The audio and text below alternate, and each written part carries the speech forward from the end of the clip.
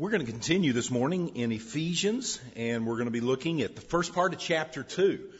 We've taken a couple of weeks to begin this study, and we'll go through over the next several, and hopefully you'll find it to be beneficial. There's a lot of good information. Philip and I were talking about the breakdown, and as far as what would be looked at each Sunday, and he got to looking at the calendar. He said, "Oh no, you get that passage in Ephesians." He said, "I was looking forward to that." So hopefully we'll do this passage justice this morning, because it's got some good information here. The title of our lesson this morning is God's Amazing Grace. One of our shepherds, Jeff Treat, read a portion of the text this morning, beginning at verse 4. Go ahead and open your Bibles there to chapter 2 if you haven't done so yet. I'd like to read the beginning of that chapter, and then we'll skip down and pick up at verse 8 as well. Let's begin there at verse 1. It says, "As for you, you were dead in your transgressions and sins, in which you used to live when you followed the ways of this world and of the ruler of the kingdom of the air, the Spirit who is now at work in those who are disobedient. All of us also lived among them at one time, gratifying the cravings of the flesh and following its desires and thoughts. Like the rest, we were by nature deserving of wrath." Now skip down to verse 8. "For it is by grace you have been saved through faith. And this is not from yourselves, it is the gift of God, not by works, so that no one can boast. For we are God's handiwork, created in Christ Jesus to do good works, which God prepared in advance for us to do." There's sort of a sketch of those 10 verses, and if you look at that, you can kind of see how Paul is setting this up. There in verses 1 through 3, he described the way we were before we received this amazing grace. And then Paul started to explain how God saves sinners. He listed some truths about our union with Christ. He summarized how we're saved by grace, those well-known verses there in 8 and 9. And then he stated that our salvation is because of God's workmanship.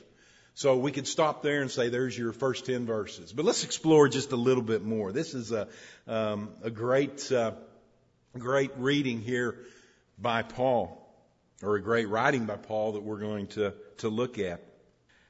Michelangelo, of course, the famous sculptor, painter, architect, and poet during the High Renaissance. He exerted an unparalleled influence on the development of Western art and considered to be the greatest living artist during his lifetime, and he has since been described as one of the greatest artists of all time. He was once asked what he was doing as he chipped away at a shapeless rock, and he replied, "I'm liberating an angel from this stone." Now think about that for just a moment. I think that's what Paul is saying God is doing with us here in the first part of Ephesians. He's chipping away. We're a big block of stone, and He's creating an angel. And if you look at that, I think you can see that's exactly what He's talking about. The Apostle Paul would say that is what God is doing in the life of every Christian. He takes every born-again believer and He fashions him or her to look more and more like Christ. In other words, God has not only brought us to Himself in salvation, He continues to work in us after we are regenerated in Him. And He is the one who is working in us, enabling us to do good works in Christ Jesus.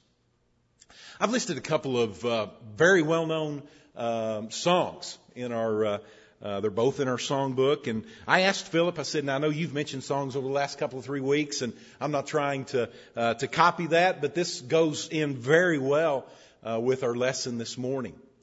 Let's sing these songs together. You guys know these. Amazing grace, how sweet the sound that saved a wretch like me. I once was lost, but now I'm found. Was blind, but now I see. Alas, and did my Savior bleed, and did my sovereign die. Would he devote that sacred head for such a worm as I? At the cross where I first saw the light, and the burden of my heart rolled away. It was there by faith I received my sight, and now I am happy all the day. You may notice I highlighted a couple of phrases there. In the first song, Amazing Grace, saved a wretch like me. And then in the second song, At the Cross, or as we sometimes know it, alas, and did my Savior bleed, the phrase, such a worm as I. You know, recently some renderings of these songs have substituted some words. A wretch like me has been replaced by some to say saved and set me free. And such a worm as I may have been rewritten to say someone such as I. Now I look back in our book, both of them still have this same wording, but I have seen times that those words have been changed. I kind of wondered about that. Wretch like me, that's not a phrase that we use a lot of times, and found a website that kind of explained this. In fact, the author of this article, the article was entitled Revisiting Amazing Grace to Solve the Wretch Problem. And I want to read just a clip from the author of that article. She says, people like me who don't self-identify as wretches have suggested alternate lyrics. These revisionists prefer to replace a wretch like me with saved and set me free, or saved a soul like me, or saved and strengthened me. A couple of these options lack the cadence of the original, but they solve the wretch problem. A little research reveals that the author, John Newton, may well have merited the designation wretch, as he was a slave trader who repudiated his childhood faith and led a debauched personal life. He is said to have experienced a spiritual conversion during a 1748 storm that threatened his life and his slave ship. Soon after, he wrote the first stanza with the part wretch in it. This author basically is saying, well, John Newton was a wretch, but I'm not. And I think a lot of times maybe in our own lives we say that same thing. We don't like to identify with wretch or worm. And so often we think that we're maybe above that or different than that. Well, what does wretch actually mean? If you look it up in the dictionary, there's a couple of different definitions. One of them simply says despicable or contemptible person. Now you can see why some might have a problem with that. If you go up to someone, instead of saying, how are you doing, you say you're a contemptible person or you're a despicable person, they might take offense to that. And that's not the way we greet folks. But if we get at the very core and look at it, are we not contemptible, despicable people that God died for? And I think the wretch like me describes it well, as John Newton would have written. You see, when folks say they can't self-identify as wretches or worms, they're not really disagreeing with the author of the hymn, and they're not even really disagreeing with me. They're disagreeing with God. Notice what it says in Ephesians chapter 2 and verse 3. And before we became Christians, Paul says, we're by nature children of wrath like the rest of mankind. Colossians 1 and verse 21 says, once you were alienated from God and were enemies in your minds because of your evil behavior. Titus chapter 3 and verse 3, at one time we too were foolish, disobedient, deceived and enslaved by all kinds of passions and pleasures. We lived in malice and envy, being hated and hating one another. I don't know. But that sounds sort of contemptible, doesn't it? That's coming from God's Word. And He says, this is who you were. You don't have to stay that way. Now, why is this important to know? And I think it's important because I feel most folks maybe misunderstand how God thinks. They think if they've really messed up in their lives, God could never love them. And these are the folks that might say, if I ever came to church, the roof would cave in. And I don't know that they're trying to be mean. Maybe they're just trying to save the expense of cleaning up afterwards. But you probably have heard someone make that statement. But then there's the folks who maybe sing the hymn Just As I Am and think that I'm good enough to get to heaven just as I am. You may have talked to folks on both sides there. You're all familiar with the name Warren Buffett and his great wealth that he's accumulated over the years. And he just recently announced that he was going to give the fortune to charity.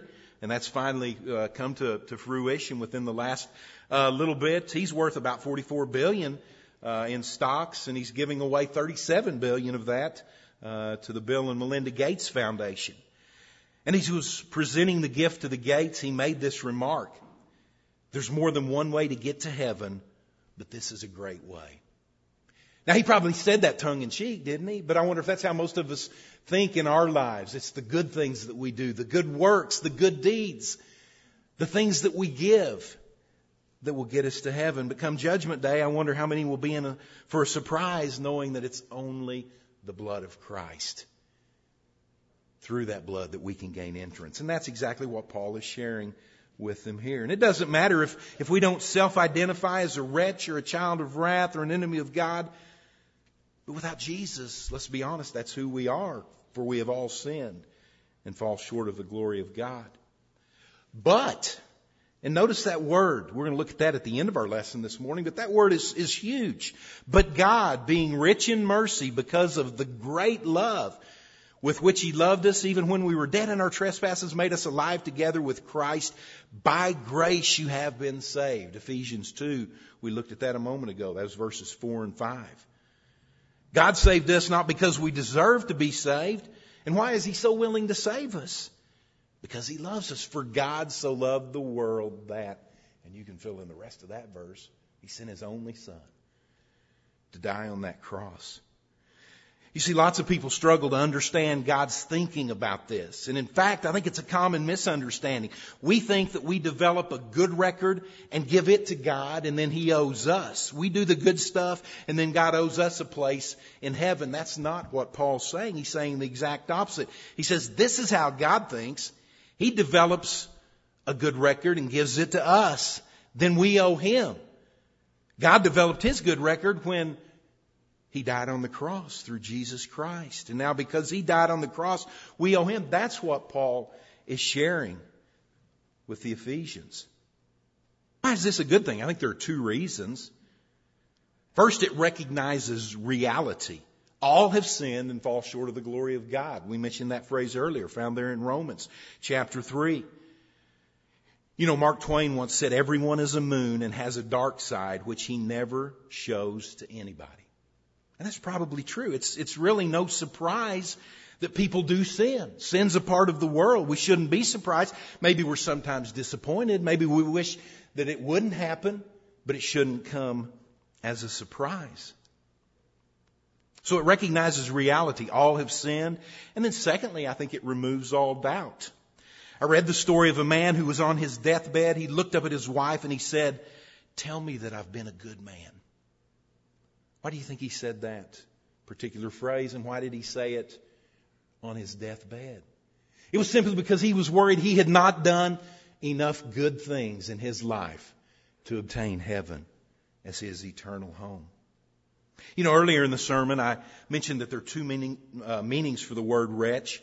The one we looked at earlier was contemptible or despicable. But the other meaning of the word is this: an unfortunate or unhappy person. You see, people who doubt that they're good enough, they literally feel wretched, do they not? And the unhappiness that brings to their life. There was a retired minister who had said at many deathbed scenes, and he once said, "I've seen so many people at the end of their lives. They're so remorseful, and they ask themselves, what am I going to do now about my past?" And basically what Paul is saying here in this first part of Ephesians, he said, it's okay, I've got you covered. We've worried about our past, and God says it doesn't matter. You turn to me.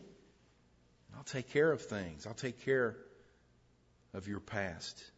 But you know, too often, too many Christians fall into that trap. They think they've been good enough to be good enough to get into heaven. Paul's saying that's not it. God's amazing grace is what's going to save you. I mentioned 2 songs earlier. We still have them there on the screen. I want to share another song with you, and we're going to finish our time this morning looking at this particular song. It was recorded by a gentleman named Gordon Mote. I don't know how many of you are familiar with, he was a country gospel singer and blind since birth. But he wrote a song entitled When Mercy Walked In. Think about just a moment a courtroom scene in where you're standing before that judgment seat and you're the condemned party. Now that's not an unfamiliar scene because Scripture mentions that. We read standing before the judgment seat of God. What would you say? How would you plead your case? Would the court find you not guilty? How would that look? How would that end up? Knowing perfectly well that you are guilty and deserving death, then all of a sudden mercy walks in. Listen to the first verse of that song. It says, I stood in the courtroom, the judge turns my way. It looks like you're guilty. Now, what do you say? I spoke up, Your Honor, I have no defense. But that's when mercy walked in. Mercy walked in and pleaded my case. Called to the stand God's saving grace. The blood was presented that covered my sin, forgiven when mercy walked in. Praise the Lord, I stood there and wondered, how could this be that someone so guilty had just been set free? My chains were broken. I felt born again the moment that mercy walked in. The blood was presented that covered my sins, forgiven when mercy walked in. Think about that for a moment. When mercy, when grace, when Jesus took my place on that cross. I want to look at 4 things that mercy does as we conclude our thoughts this morning. Number 1, mercy brings forgiveness. As our text pointed out earlier, fundamentally God's mercy is about forgiveness, and it is a fundamental and prime requirement. I think we often think that we'll be able to approach God on our own merit. And it's human nature to think that way. It's human nature to be proud. But the Bible shatters any illusions of the thought that we can obtain heaven on our own. And Paul's doing that very thing here. Even our very best, our absolute best, is not enough. Romans chapter 8 and verse 8 says, those who are in the realm of the flesh cannot please God. And so if we were to ever have a relationship with God, our prime need and our first need is the forgiveness that we gain from that. You know, sin is a relationship breaker, isn't it? How many times has sin caused you problems or difficulties in a relationship? Think about that for just a moment. Whether that's a family member, a coworker, a neighbor, a friend, sin enters into the picture and it sometimes damages a relationship. How much more so in our relationship with the Lord? Sin is a relationship breaker. However, God's mercy means that He does not treat us as our sins deserves because of His mercy. We're forgiven. An incredible point. I think we need to remember, and we probably do, mercy comes without limits. It comes to us with no limits. David talks about mercy without limits in Psalms 86 and verse 5. This is a prayer that's recorded of David. And it says, for you, Lord, are good and ready to forgive and abundant in mercy to all those who call upon you. Abundant in mercy. There's no limits. He talks about the abundant love in this verse. As someone once said, there's a wideness in God's mercy that is wider than the greatest sea. And so I know it will cover even me.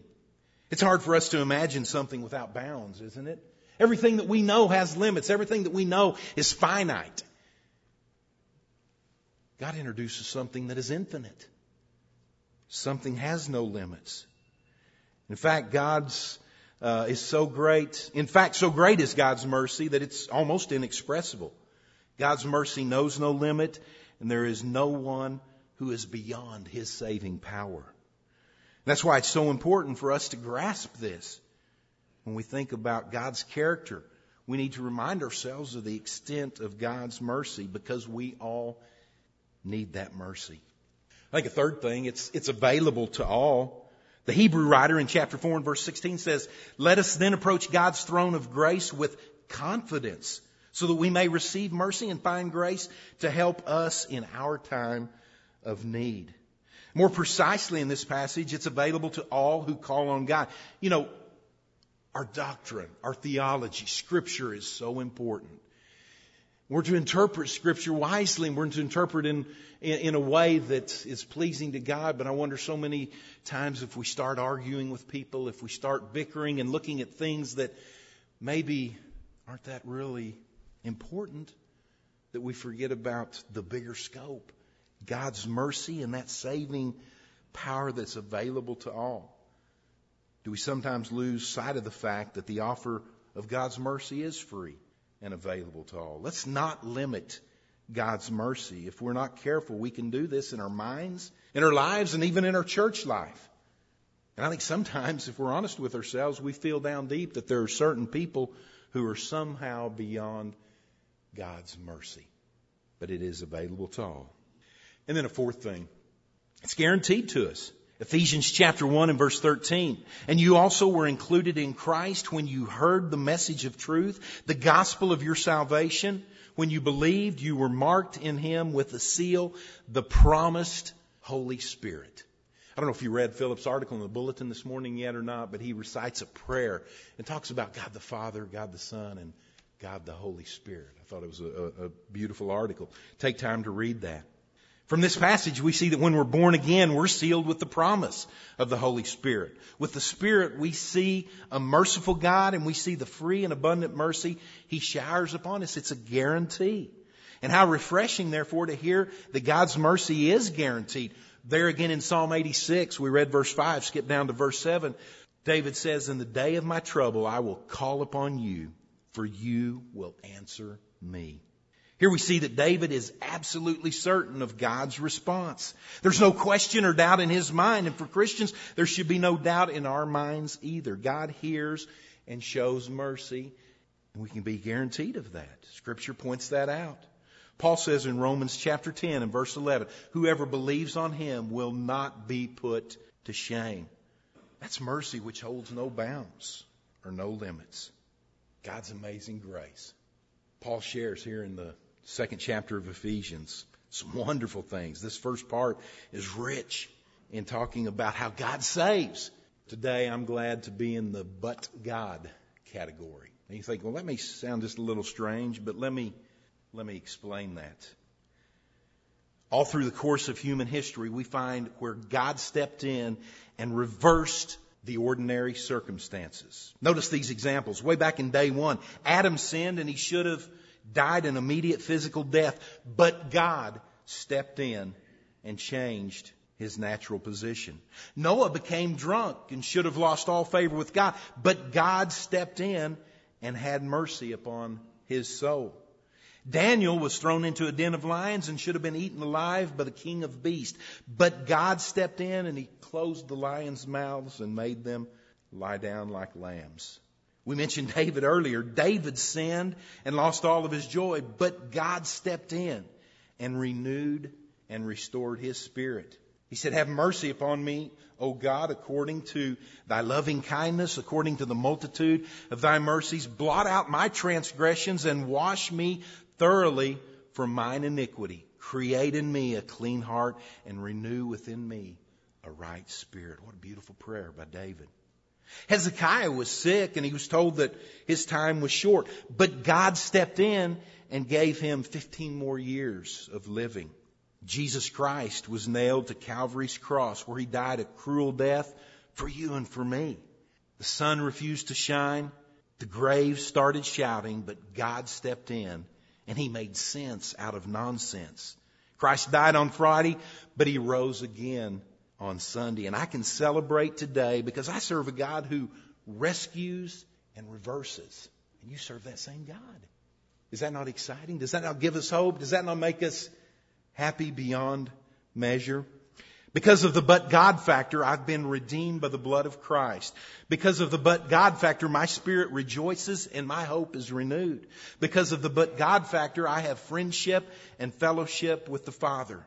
Because of the but God factor, I've been forgiven and made all over again. Because of the but God factor, I have joy that nobody can take away. Because of the but God factor, I have been justified and sanctified, satisfied and qualified, edified and dignified, fortified and gratified. Because of His great love, wherein He has saved us, we have union and communion with Him. We have a relationship and fellowship with Him. We have peace with God, access to God, and hope in God. That's what Paul was telling them in Ephesians. Look at the hope you have through God's amazing grace.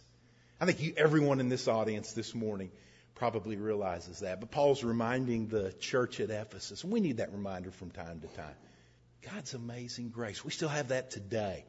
And I am so thankful for that. That gives me hope.